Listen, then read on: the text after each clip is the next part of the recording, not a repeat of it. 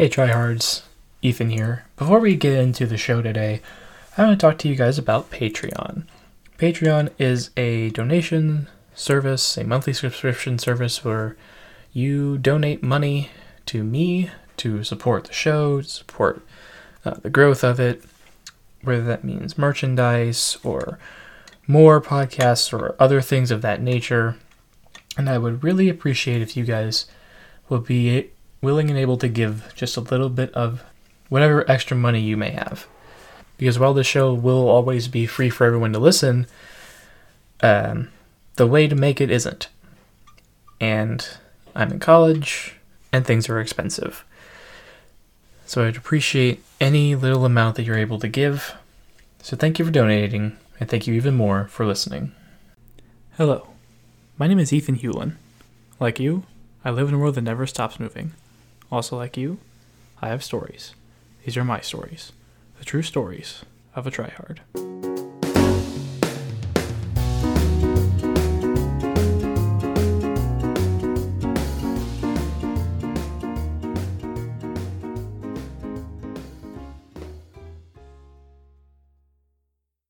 Welcome back to True Stories of a Tryhard, where this week it is yet again just me. Now, this week maybe not be especially timely, or maybe it is, because this week we're talking about masks, which you should definitely be wearing right now, but that's not the particular kind of mask I'll be talking about today. This particular kind of mask is a personality mask, a social mask, if you will. A mask that gives a false identity. On the internet or out in public, we humans tend to, at least in my experience, project a certain image of ourselves. So that everyone, or at least everyone we come in contact with, believes that we are who we say we are. And that can lead to some odd conclusions at best. They give a false perception about who we are. Because if you listener are anything like me, you'll spend some time of your day just scrolling through random social media. And you'll see people doing certain things, and you'll think, oh, so that's how this person is living their life. When in reality, that may not necessarily be the case all the time. So that begs the question, why do we reject that which is true about ourselves? And what is true about others? That we don't have it all together. That we are in a constant struggle to achieve what we want when we want it. In my opinion, as with many things, it boils down to fear. Fear of rejection, fear of negative perception, fear of judgment. Because whether we like it or not, there are people out there who judge us based on what they perceive to be how we are as people. And we take that and we try to mold it and shape it as if it were a ball of clay. And social media is a fantastic medium for us to accomplish this, because we control what people see. We control how often people see into our lives, what they see, and how long they see it for. And because we have the ability to change people's perception of us, we pretend that we have everything in order. And if this crazy downward spiral of a year has proven anything, is that we don't. Nobody does. But it's all about illusion. All about perception. What people see. Because humans like control. Or at least this one does. And if, like me, you crave control, you want to at least feel like you can make things happen when you want them to happen. But a hard lesson that I have had to learn this year is that things don't happen on your timing. Sure, you can do some things to influence how quickly things can happen, but in reality, that decision is usually not up to you. It's usually up to somebody who is above you or a completely unrelated circumstance. I only speak for myself when I say this, but because I am a Christian, I believe that it is God who controls what happens when, and that it is on His timing alone that things happen. And I can get into why God allows certain things to happen at a different time, but right now that's not really relevant to the conversation. Anyway, back to the topic at hand. Humans like perfection. I know I do. And it's something we all collectively strive for at some point in our lives, whether it's earlier in life, like me, or later in life. But at one point or another, there comes a time where you have to realize that perfection is not attainable, at least not in the sense that you think. You could definitely strive for it, and the closer you get to it, the better you're going to feel about whatever you did. But in the end, as my 7th grade English teacher used to say, there are no perfect papers. You can do everything you believe to be right and somehow something else will get messed up, whether you know it or not. And that's definitely a hard pill to swallow. But it is one that's necessary, like a lot of pills. Kind of going back to what I was saying earlier, there is a certain unspoken rule within the Christian faith, at least my denomination of the Christian faith, that when you're at church, you have to act like your life is put together. So you come in with a smile on your face, and often my mom or dad would tell me whenever we were getting out of the car and getting ready to go to church that, all right, we're going to go to church. You got to put your smiley face on.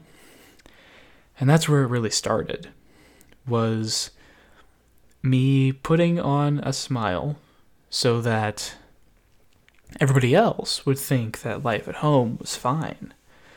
When in reality, it's probably anything but. That's a very toxic mentality to put on a child, or even an adult. I know adults have more practice with it. I know I definitely do. And in a lot of ways, we have to put it on because we believe, generally, that our productivity is more important than taking our mental health into account.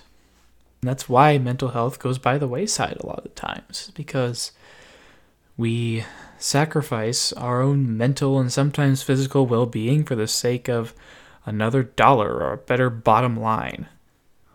I'm here to tell you today that it is not worth it. Whether for somebody in my position about grades, or somebody who's already working and earning overtime pay, or a raise, or a bonus check at the end of the year, your mental health is not worth whatever that extra gain, whether it be monetary or grade point average or anything of the like. It's not worth it. A question that is kind of stereotypical for job interviews, at least from what I have heard, is where do you see yourself in 5 years? I think the question should be rephrased. I think it should be, where do you think you'll be in 5 years? Because nobody knows the future. Even though we definitely try with things like weather forecasts and stock markets and other things of that nature, we never truly know the future. Because all of those things are projections. Really, really good educated guesses on what might happen. And we've gotten better at it over the years. But there's always a chance that whatever happens could not be predicted. And it's that unpredictability, that fear of the unknown, that is what constantly envelops our minds. At least my mind. My clinically anxious and depressed mind. I say all of that because I believe that authenticity is the best way to live your life. And trying to control it too much can weigh on you. Let me be clear. By no means am I saying sit back and let life take you places, because that's not a way to live your life either. What I am saying is when the difficult times come, and they will, that you should be flexible and be able to adapt to whatever those new circumstances are. And I know a lot of us has had to do a lot of adapting, especially within the last 8 months, but it is not a one and done. We have to keep adapting and keep evolving over time as the circumstances change, because that's how we as humans have been able to get as far as we have. Our ability to adapt and change to new circumstances is unlike pretty much any other species on this planet we call home. So don't sell yourself short. Be honest with yourself, be honest with others, and be honest with the fact that you don't have everything in your life together. Take that in one hand, and in the other, take that you can keep striving for perfection, that you can still have goals and a purpose in life. Those two things can exist simultaneously. And what ultimately results from holding those two things simultaneously is someone who has a wider view of the world. Because extremes, in any case, are a bad thing.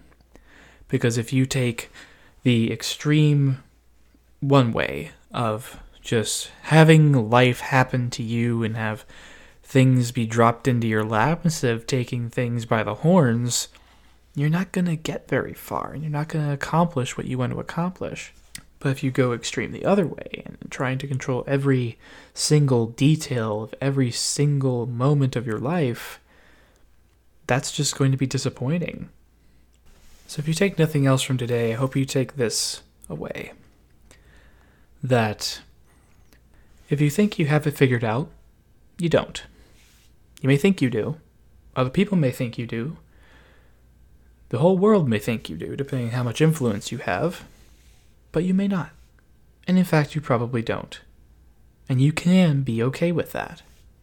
You only have control of how you react. You don't have control of necessarily what happens.